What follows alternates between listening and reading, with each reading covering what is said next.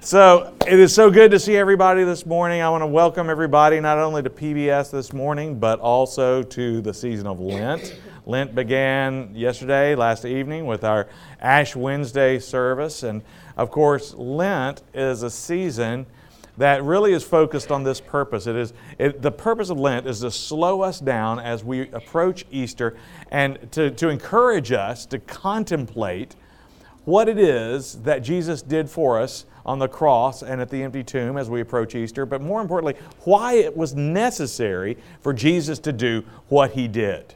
Why was it necessary that Jesus Christ go through what He went through? Why was it necessary that He suffer on the cross? Well, the answer for that is our sin. And the purpose of Lent is to help us to take seriously the sin that we have and our need for God. Because you all have heard me say before that one of the great problems of not only our faith but of our culture is that if we don't take sin seriously, if we don't take our needs seriously, then we'll never take salvation seriously. And if we don't take salvation seriously, if we don't take grace seriously, then we're not really taking the Lord seriously. And so that's all a big part of Lent. C.S. Lewis, to paraphrase C.S. Lewis, he once said that the gospel has absolutely nothing to say to the person who believes that they don't need to be forgiven. The whole gospel is really geared towards that idea. And so it's important that we remember that. Now, it is kind of funny, though. Last night, in my sermon at the Ash Wednesday service, I really did want to impress upon the congregation and really speak to the idea that we must take our sin seriously. And I talked about the gravity of our sin, the lethality and the mortality of our sin. I talked about how the Word of God is designed to really prick us and to remind us of our need and our depth of sin. But it was funny. I guess I really hammered that point home because afterwards, one of the senior high girls who was there, as she was shaking my hand at the door, she said, "Wow, you really like sin." And I thought about that. I said, "Yeah, I think that's the problem. I think I like it too much, and I need to be reminded of it." But as we sang that song today, I love singing those old hymns that remind us of all of that. So today, we're gonna be talking, of course, about the challenges that the Israelite people faced in chapters 7 and 8 of Joshua, and particularly around this campaign at Ai. And I hope it's going to be a very interesting episode for you. For me, it is, because I'm a student and kind of a very much an amateur student of military history. It's always just been one of those things that's been very interesting to me. But I am very interested in it, and this is a chapter that really goes to that. It's interesting that within the context nowadays of what we are seeing happening in Eastern Europe, just the information we have about the battles that are taking place right now in real time. But we are learning things on the moment that historical commanders, historical peoples would not know for months, even years, maybe even centuries after the fact. And so it is fascinating to see how our world is changing and how it's bringing to us the real life horrors, the real life tragedies of war. And so, when I say that I'm a student of military history and I'm interested in it, please don't take that in any kind of ghoulish or warmongering way. One of the things that Robert E. Lee once said, he said, "It is good that war is so terrible lest we become too fond of it." When we are watching it from a distance, when we are detached from it, it is a temptation to take it as something less than it is. But what is it except the overt expression of man's sinfulness? And so we need to understand that as we, whenever we look at, whenever we see war, we understand that it is because of the utter breakdown of our relationship with God and one another. And so as we approach this lesson today, and as we think about what's going on in the context of our world, we want that Lenten gravity, that Ash Wednesday gravity to be upon us. Last night, one of the things I said in the service was that tonight we wear a smudge of ashes on our foreheads, but the people of Ukraine are buried in ashes right now. And as a matter of fact, the first thing I read yesterday morning was a news headline that came across from the BBC of a man who said, begging the West, please close the sky to planes and missiles, otherwise they are going to bomb our cities into ashes. I thought, what a poignant word to use on Ash Wednesday. So as we go into this, there's a lot to think about. But let's take a moment to just pray as we begin our study today. Let's pray. Gracious Heavenly Father, we realize that we live in a world of conflict right now, a world of brutal conflict.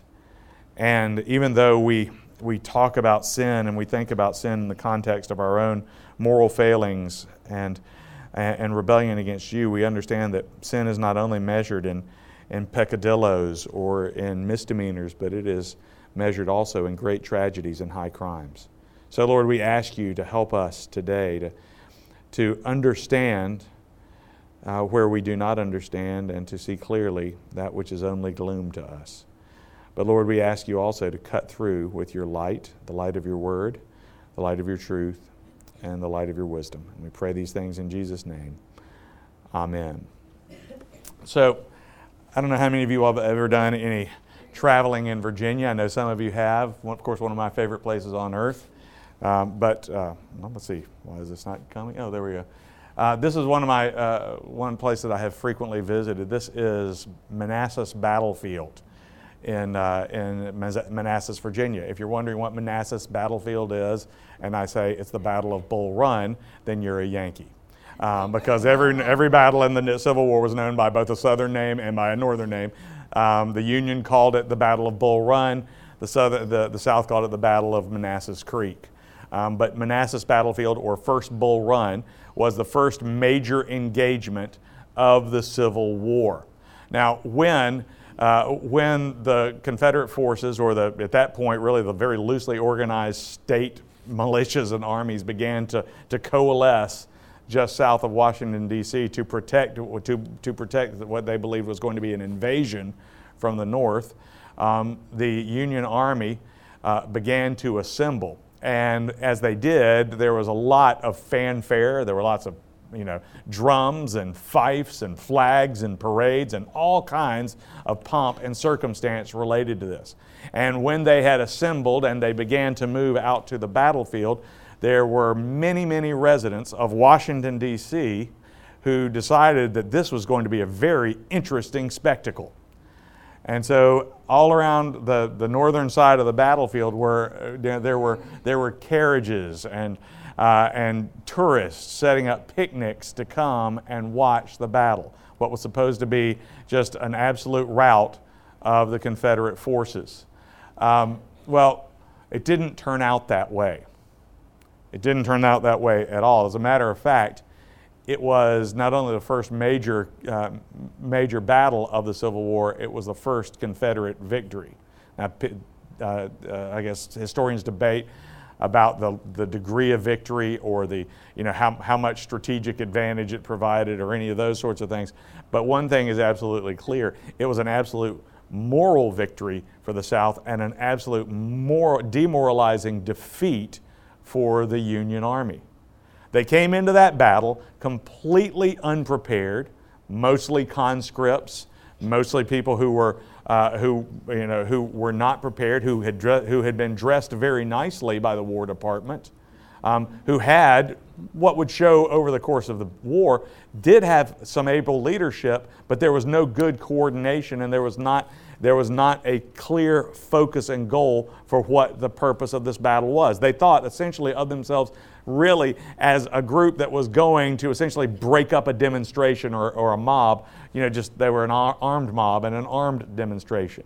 The difference on the Confederate side was, because this took place in Virginia, it took place on Southern soil.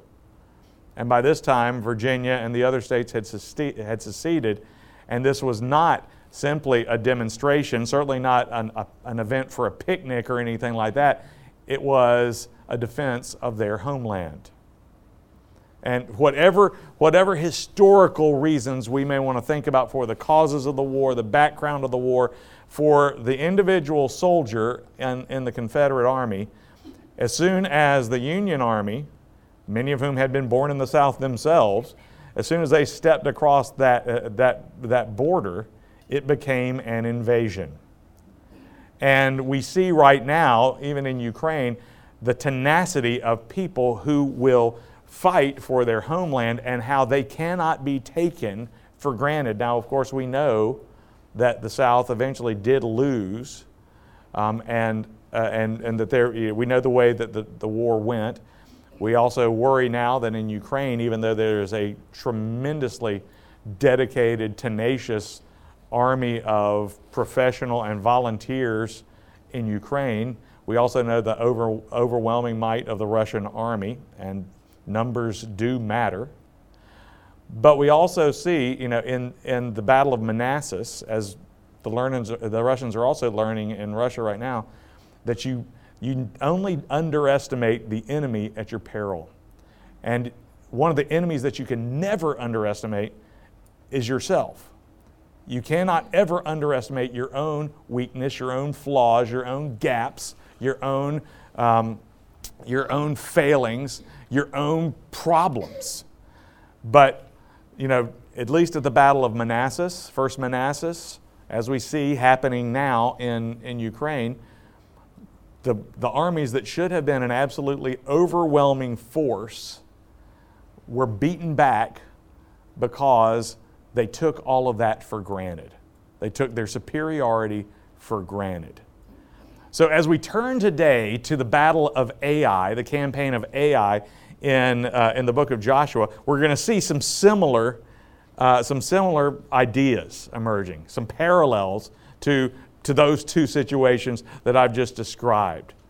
The Battle of Ai is the first major campaign that takes place after the Battle of Jericho. And remember last week we talked about the Battle of Jericho, this glorious defeat, first victory on Canaanite soil for the army of Israel. And everything was awesome. They had the new circumcision, the new, God's victory. They'd crossed the Jordan, and they'd seen the miraculous hand of God moving not only to stop the water, but to bring the walls down.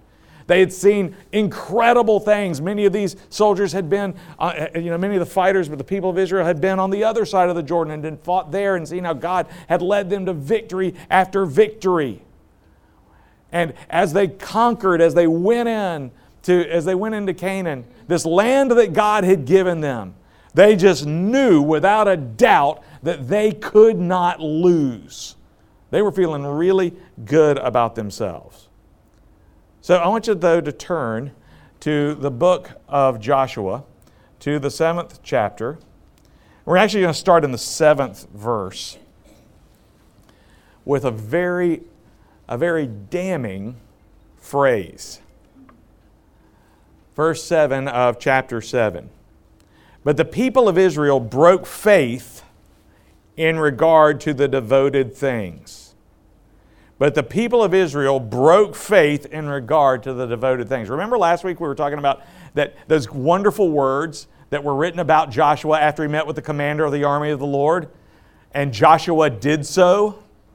And then we see the people doing so just as God commanded, marching out in faith after they'd been circumcised, after they crossed the Jordan River, after all of these things, putting their faith completely in Him, trusting Him, following His law to the letter.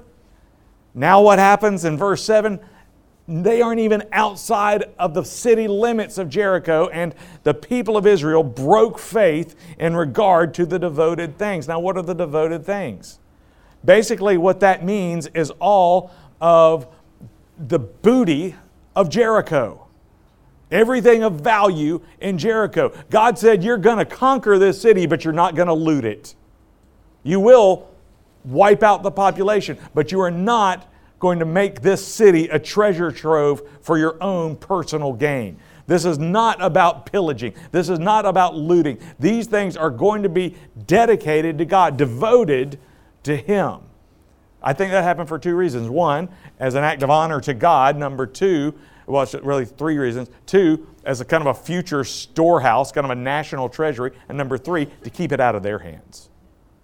Have you ever had like a relative like give money to your kids for like a birthday or Christmas, and all of a sudden it's like your son, your daughter opens that card, and they open that card and they pull out a $50 bill. They're like, "Hey, you know what I'm going to do with this?" And Morgan and I are like, "Nothing."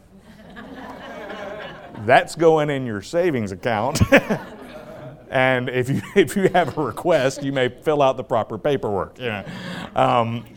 Because we get the money and we do stupid things with it, right? If we're immature, no matter how old we might be at the time.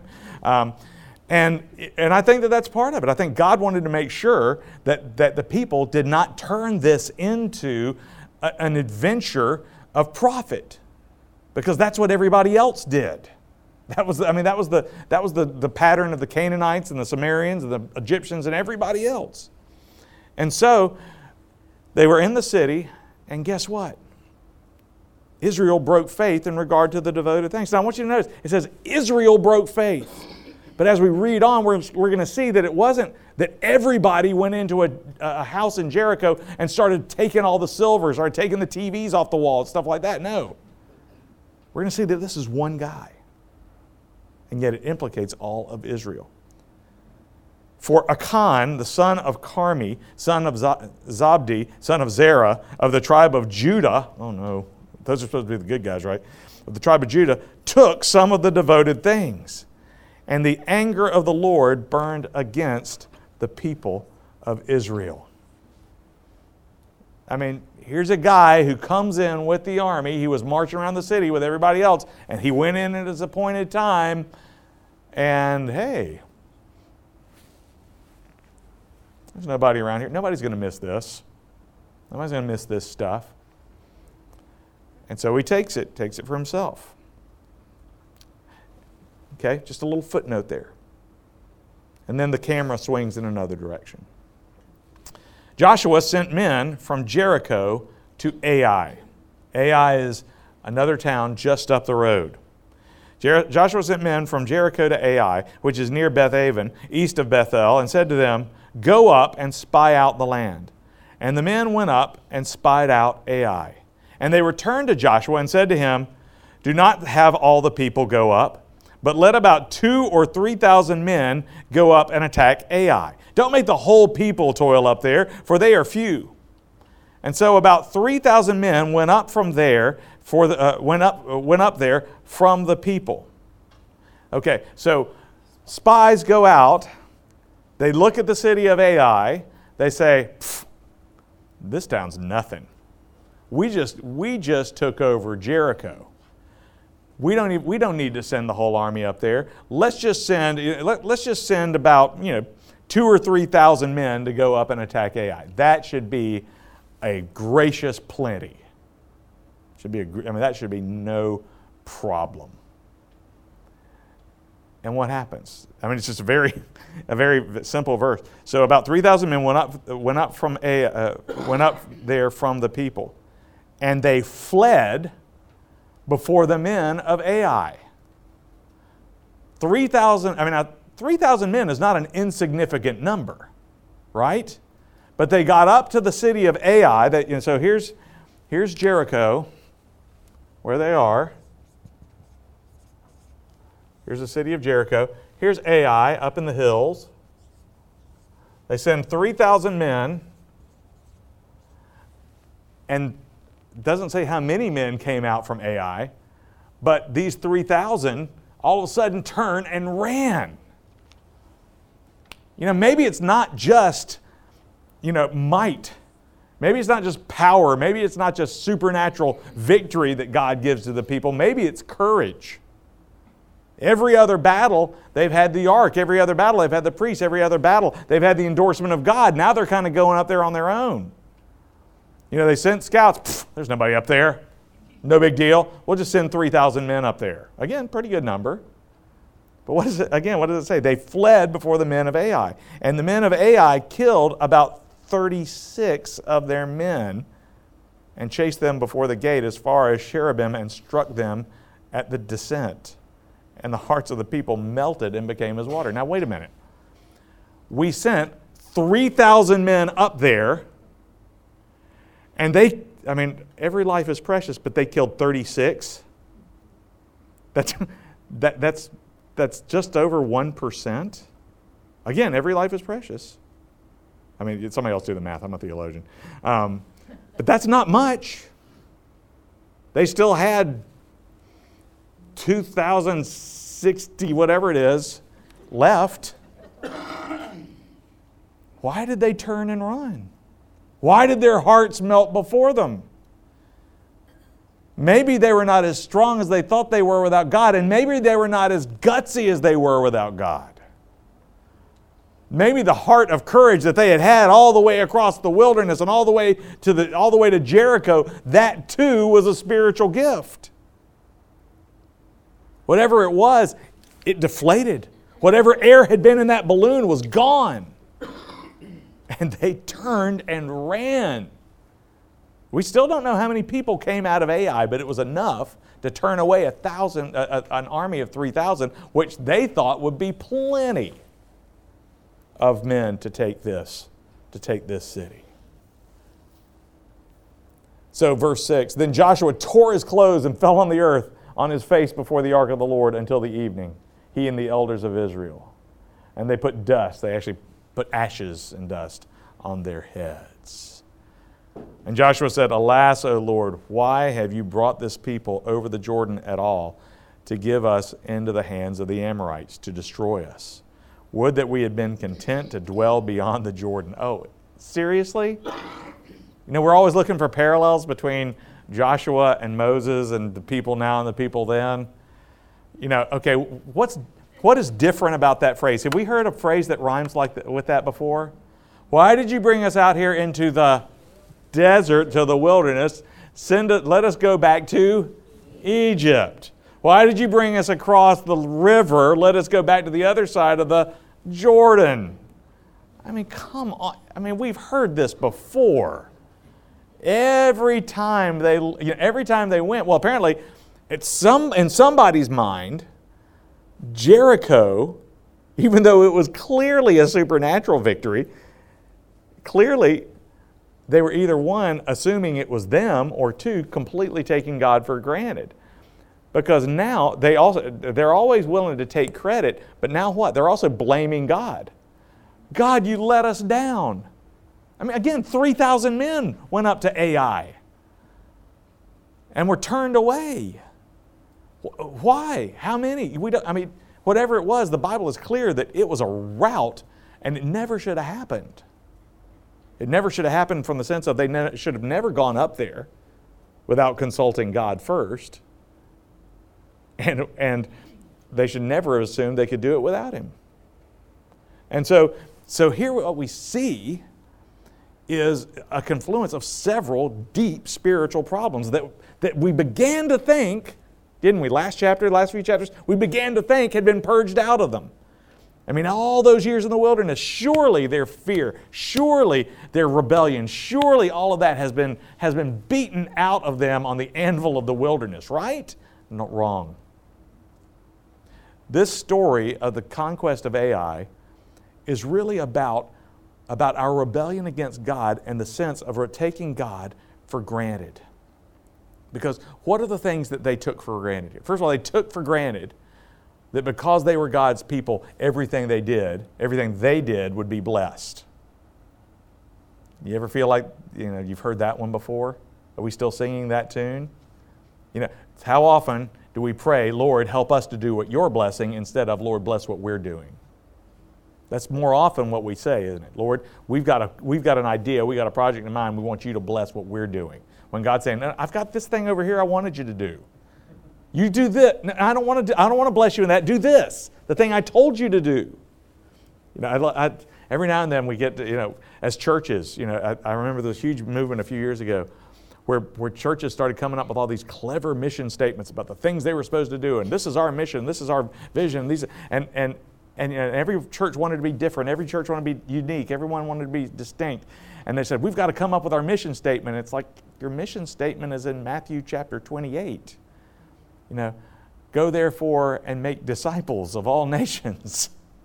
If you want to go back to the original mission statement, be fruitful and multiply and spread my glory throughout the earth. We don't have to come up with a new mission. We have a mission. We know what our mission is. The question is, will we do that, or are we going to ask God to bless what we're doing? So, first, they were taking God for granted. Second, they were taking the enemy for granted. I mean, again, whatever happens in the days to come, this day was a big day for AI. Because they are the first people in 40 years to successfully stand up to the armies of this Yahweh. And Joshua knows that is bad for the reputation of the people and bad for the reputation of the army. I mean, what did it do to northern morale when the word got back to Pennsylvania to New York that they had been routed at the Battle of First Bull Run? People were demoralized. What did it do in the South, in Richmond and Atlanta?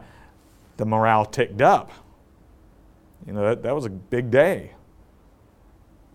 We see it now. I mean, right now, we see it in Ukraine. We see right now the morale of the Ukrainians, even though they are terrified and fighting, is high. The Russian morale, they're like, why did this? Why are we still here? Why are we still bogged down? Why isn't this over? These things happen. So, Joshua goes to the Lord and says, "Why is this happening? What have we done?" And the good thing is he comes to himself. He stops and makes a course correction. He says, "Wait a minute. We are not taking God seriously. We are taking God for granted."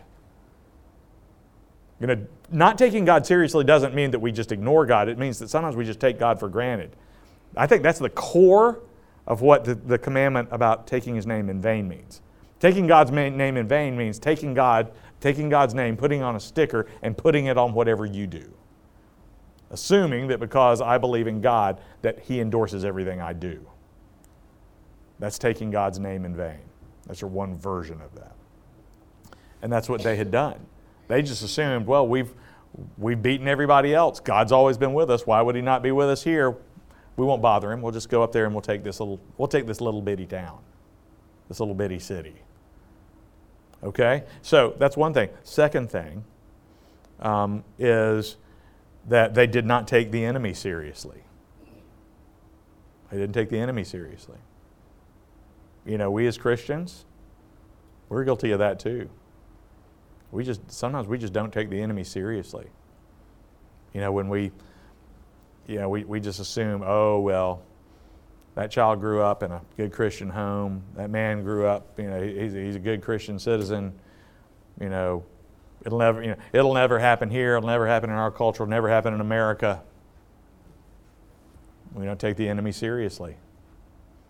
I will confess that is one of my major failings. I don't know where it is. I don't know where my cell phone went. That's not such a bad thing. But, I remember, when my kids got their first cell phones, to me it was just a phone, right? What do you do with a phone? You call your friends, you call your parents. It never occurred to me that I was giving my kids a portal to everything I'd hoped to keep them away from. Sometimes we just don't take the enemy seriously. And Ephesians chapter 2 tells us that we have an enemy. James says it. Jesus says it. You know who talks about I have so many liberal friends who say, we're new. If we believe in the New Testament, we shouldn't be scared of like demons and things like that because we just don't believe in those kinds of supernatural things. You know who talked about demons more than anybody else? Jesus. Jesus believed in demons. I'm going to believe in demons. I believe in the enemy. Okay. Now, it doesn't mean that I give him victory. I don't take him too seriously, but I do take him seriously. But what's the other thing? Why were they defeated going up to Ai? Why did this whole thing go sideways? Well, there's one more thing that we've got to talk about, and that's the sin of Achan. The sin of Achan. Now, what did Achan do? He put the 5-finger discount on some of the spoils of Jericho and just kept them for himself. No big deal, lots of stuff going on here. Nobody's going to miss this stuff. And so he took it. But the reason I bring that up is because that one sin undid the people. Remember, it's the people, because he did that, the people broke faith with God. When we don't take sin seriously, it has results that we never expect. I mean, again, it's kind of like I talked about last week, kind of the little bit of manure in the brownie mix. When we don't take sin seriously, it fouls the whole thing. Can one man and one woman and their sin wreck it for anybody else? Absolutely. Their names were Adam and Eve, and wrecked it for the whole human race. So, in addition to not taking God's sovereignty and His rulership, His authority seriously, and taking Him for granted, in addition to not taking the enemy for granted, they didn't take, or at least Achan did not take sin for granted. The Lord said to Joshua, "Get up. Why have you fallen on your face? Israel has sinned." You want to know why you lost? Israel sinned. And I'm going to tell, and so he doesn't even tell them the guy's name. These are all plurals. They have transgressed my covenant that I commanded them. They've taken some of the devoted things. They've stolen and lied and put them among their own belongings. Therefore, the people of Israel cannot stand before their enemies. I mean, how often do we undermine ourselves in our own spiritual battles because we have this little thing over here we don't want to deal with, or we don't want to confess, or we don't want to acknowledge? I'm a big hero for the Lord. I'm a pastor at First Presbyterian Church of San Antonio. But what have I got hidden over here in my tent, buried in the dirt? You don't want to know. Seriously, no. I mean, it's not that bad. We're all good. Barbara Ann's chair of the personnel committee. She can vouch for me. I hope. Actually, if she vouched for me, it would be like, yeah, he's a sinner. We know that. No, but seriously, I mean, what do we have? What are those things we've got hidden back in the tent that we thought nobody would care about or nobody noticed and wasn't a big deal? Therefore, the people of Israel cannot stand before their enemies. They turn their backs before their enemies because they become devoted for destruction. I will be with you no more unless you destroy the devoted things from among you. Get up, consecrate the people, and say, consecrate yourselves for tomorrow. Thus says the Lord, the God of Israel. It just occurs to me the last time he said consecrate yourselves, that was the whole circumcision day. I bet you there were a lot of guys who were like, not again. No. It's not what he meant. Not what he meant. There are devoted things in your midst, O Israel. You cannot stand before your enemies until you take away the devoted things from among you. So in the morning, therefore, you shall be brought near by your tribes. And the tribe that the Lord takes by lot shall come by clans. And the clan that the Lord takes shall come near by households. And the household that the Lord takes shall come near man by man.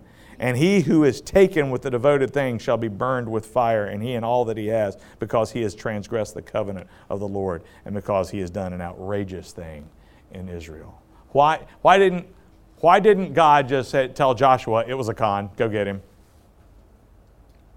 Why not? Yeah, he was making an example. He wanted all of Israel to see what happens. Because, again, I guarantee you that even if Achan was the only one who took something from Jericho, I guarantee you wasn't the only one thinking it. Every single person who went into that city was thinking, I don't have one of those. I bet nobody would miss that. How many Israelite men came into the city of Jericho and before killing the Canaanite women thought, nobody will know. She'll be dead in a little while. I mean, again, war is horrible. So God wants to make sure that they understand that sin is no joke. Sin is lethal. There's a reason that Paul says that the wages of sin is death. We see it all the time. And so Joshua does what he says. So Joshua rose early in the morning and brought Israel near, tribe by tribe. And they eventually discovered Achan. Then Joshua said to Achan, verse 19, "My son, give glory to the Lord God of Israel and give praise to him. And tell me now that you have done what you have done, and do not hide it from me. And Achan answered Joshua, truly I have sinned against the Lord God of Israel, and this is what I did. When I saw among the spoil a beautiful cloak from Shinar, and 200 shekels of silver, and a bar of gold weighing 50 shekels, then I coveted them, and I took them, and see, they are hidden in the earth inside my tent with the silver underneath. So Joshua sent messengers, and they ran to the tent, and behold, it was hidden in his tent with the silver underneath. And they took them out of the tent and brought them to Joshua to tell all the people of Israel. And they laid them down before the Lord. And Joshua and all of Israel took with him Achan, the son of Zerah, and the silver and the cloak and the bar of gold, and his sons and daughters and his oxen and his donkeys and the sheep and his tent and all that he had. And they brought them up to the valley of Achor. And Joshua said, why do you bring trouble on us? The Lord brings trouble on you today. And all Israel stoned him with stones. They burned them with fire and stoned them with stones. And they raised over him a great heap of stones that remains to this day. And then the Lord turned from his burning anger. And therefore to this day the name of that place is called the Valley of Achor. That is an absolutely horrifying, brutal picture. Again, think about this. For the sin of theft from God, they were not only stoned, they were burned. And if you read this story kind of as it goes sequentially, it was like they were stoned, burned, and then stoned again, like the ashes were stoned. This is how seriously God takes sin. But I want to say this again. This is how seriously God takes even our petty sins. Okay, so just step back from that for a second. And now think about what Jesus Christ took for you, for me, for all of our petty sins. This is what is waiting for us when we defy God. And thus, Jesus took that from us. How seriously does God take sin? If you want to know how seriously God takes sin, look at the cross. That's how seriously our Lord takes our rebellion against Him and our cruelty and our indifference to one another. If not for Jesus Christ, we would be on that cross, we would be on the bottom of a pile of stones as smoldering ash. The lesson of this story, of this chapter, is we have got to take sin seriously. We've got to take God seriously. We have got to take the enemy seriously. Because these things are real. God's not playing around here. The beauty of the gospel is that rather than us being at the pile of stones, burning, Jesus went to the cross for us. Again, until we appreciate the reality and the gravity of our sin, we're not going to appreciate really what Jesus did for us.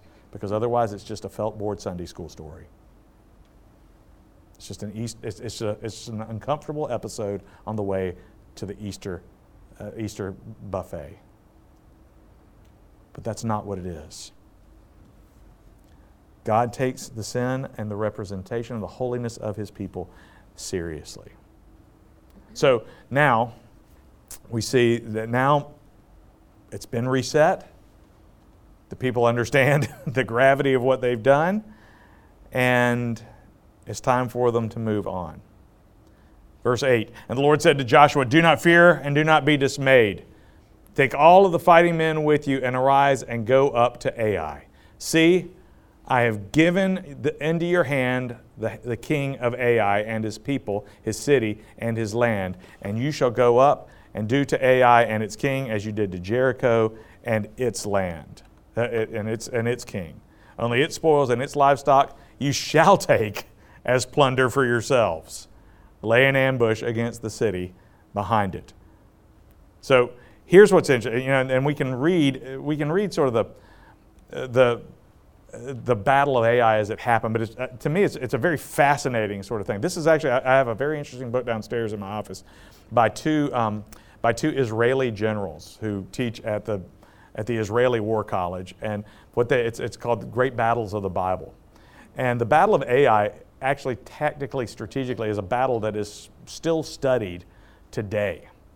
And it's a very interesting sort of thing, because what they did, it's a really interesting sort of intricate maneuver. And I'm not sure of the exact military term, but basically here's what happens.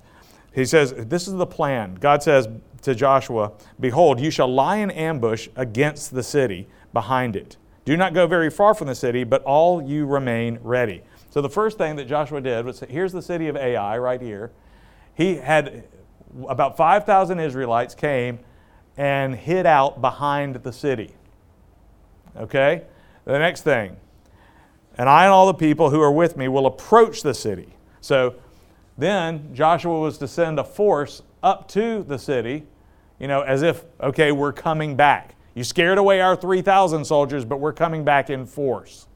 So they would come out here. So what would that do? And when they come out against you, when they come out against us, just as before, we shall flee before them. So what do they say? What's happening here? So again, one detachment is behind the city.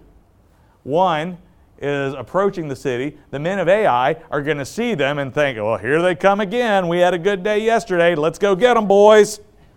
Now who's making the mistake in underestimating the enemy? Okay, so what happens? The men of Ai go out, and apparently they just empty the city of all their warriors, because they figure that Baal is with us, or somebody's with us, or we're just tougher than they are, whatever it is. And they will come out after us until we have drawn them away from the city, for they will say, they are fleeing from us. So what happens? The Israelites here, when they see the guys from Ai, the soldiers from Ai coming out, what do? Oh no, it's the men of Ai again, let's run.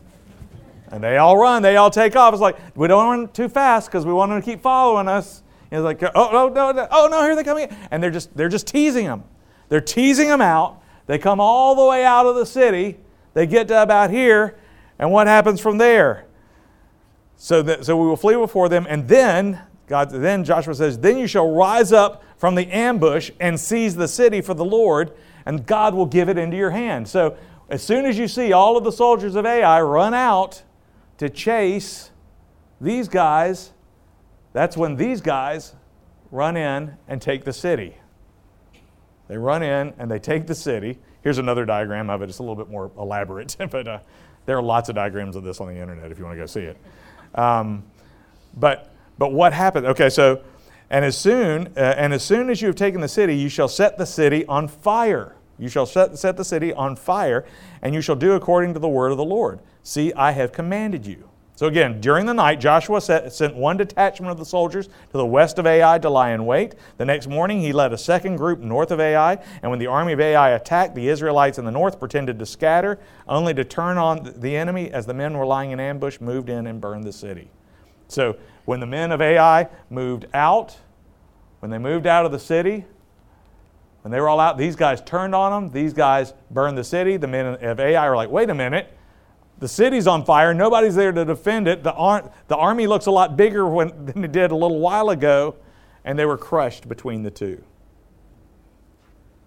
So this is a military strategy that has been studied and repeated hundreds of times since the original Battle of Ai. One of the great military tactical victories of history. So Joshua sent them out, and they did as was commanded. Now there's an interesting pattern if you look at verse 18. Then the Lord said to Joshua, "Stretch out the javelin that is in your hand toward Ai, for I will give it into your hand." And Joshua stretched out the javelin, that's a spear, that was in his hand toward the city. And the men in ambush rose quickly out of their place, and as soon as he had stretched out his hand, they ran and entered the city and captured it. And they hurried to set the city on fire. Total victory, but I don't want you to miss the symbolism here. Here is Joshua holding up the javelin, holding up through the whole battle. Have we ever seen anything like that before? Yeah, Moses. The Red Sea, battle against the Amalekites. It's, again, another Moses parallel. Just God... God doesn't do the exact same thing every time, but He does rhyme. And He knows what works. And so we see this, again, this continuity. So the people of Ai were completely routed, and Joshua and the Israelites won their second great victory. And verse 25 tells us then that all who fell that day, both men and women, were 12,000, all the people of Ai. So 12,000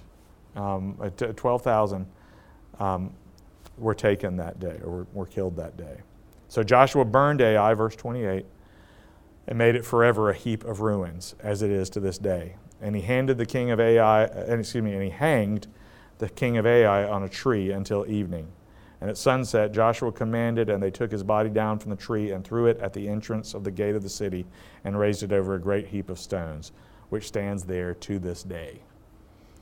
So you have a monument to the victory of the people of Israel, topped off with the former king. It's interesting, as we continue to read through Joshua, the people that will hear about this victory have heard about what happened to the king of Ai.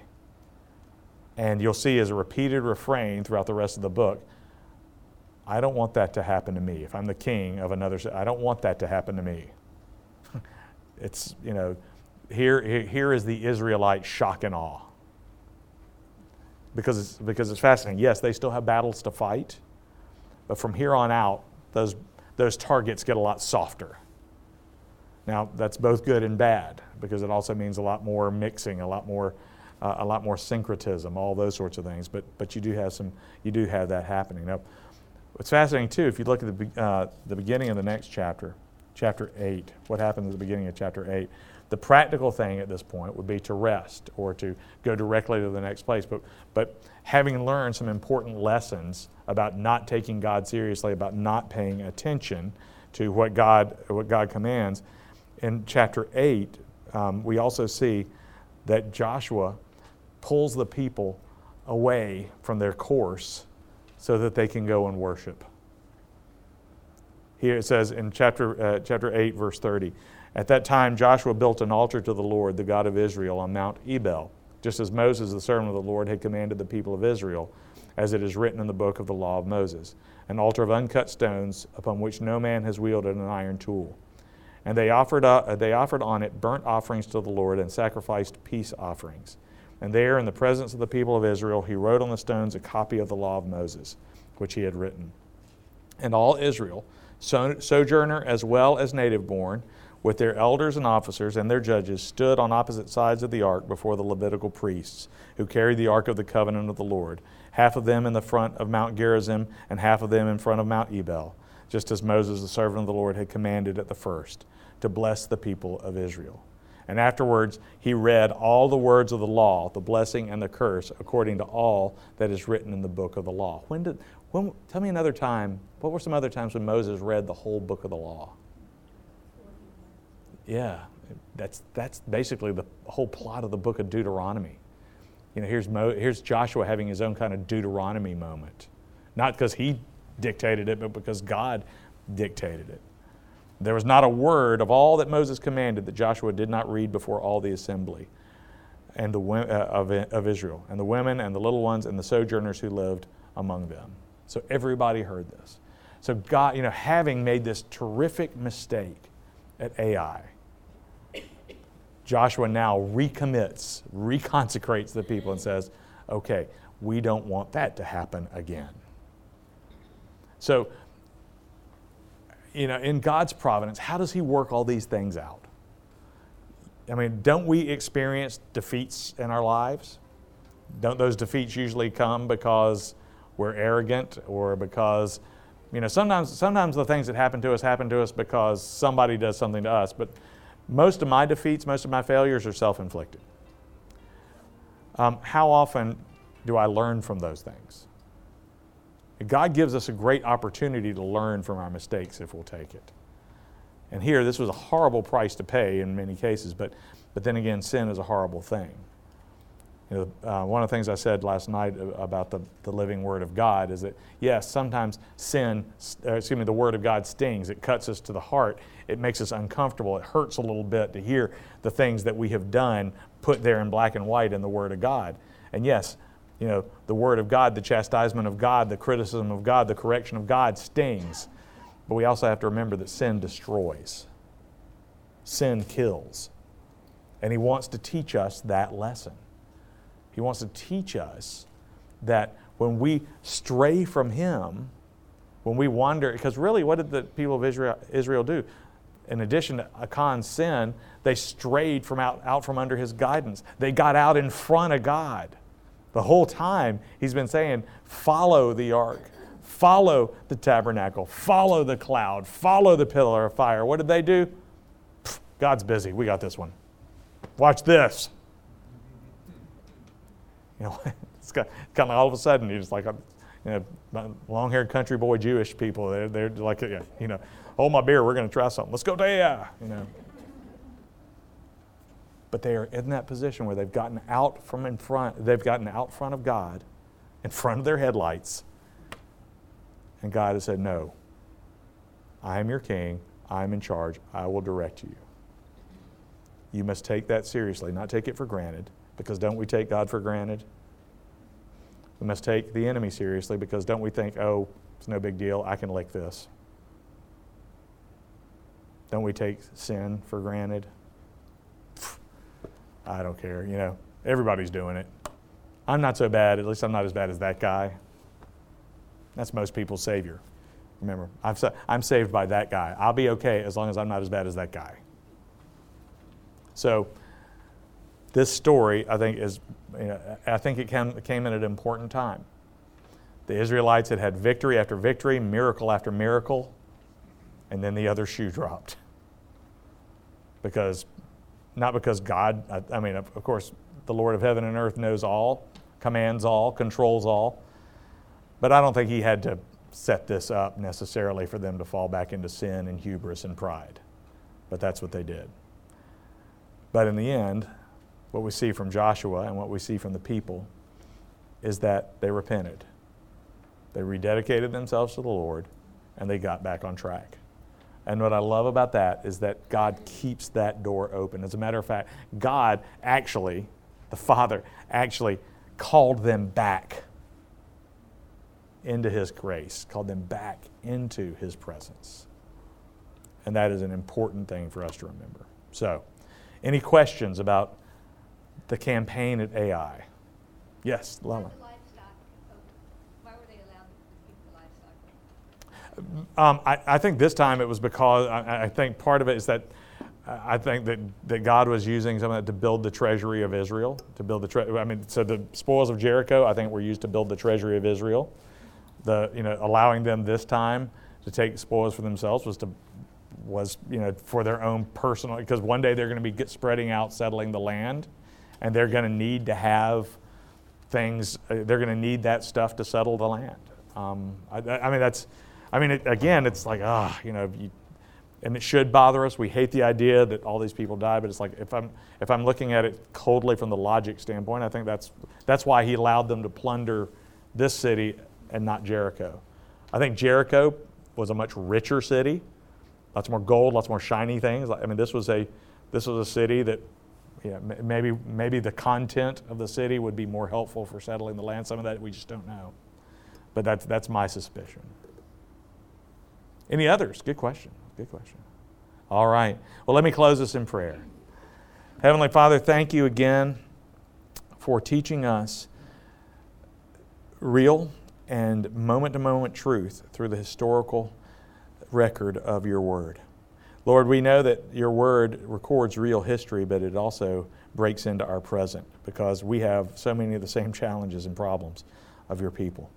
Help us, O Lord, not to take the enemy for granted, not to take sin for granted and to take it seriously. And Lord, most of all, help us not to take You for granted, because You are our Savior. You are the one who makes us victorious. You are the one who saves us from ourselves.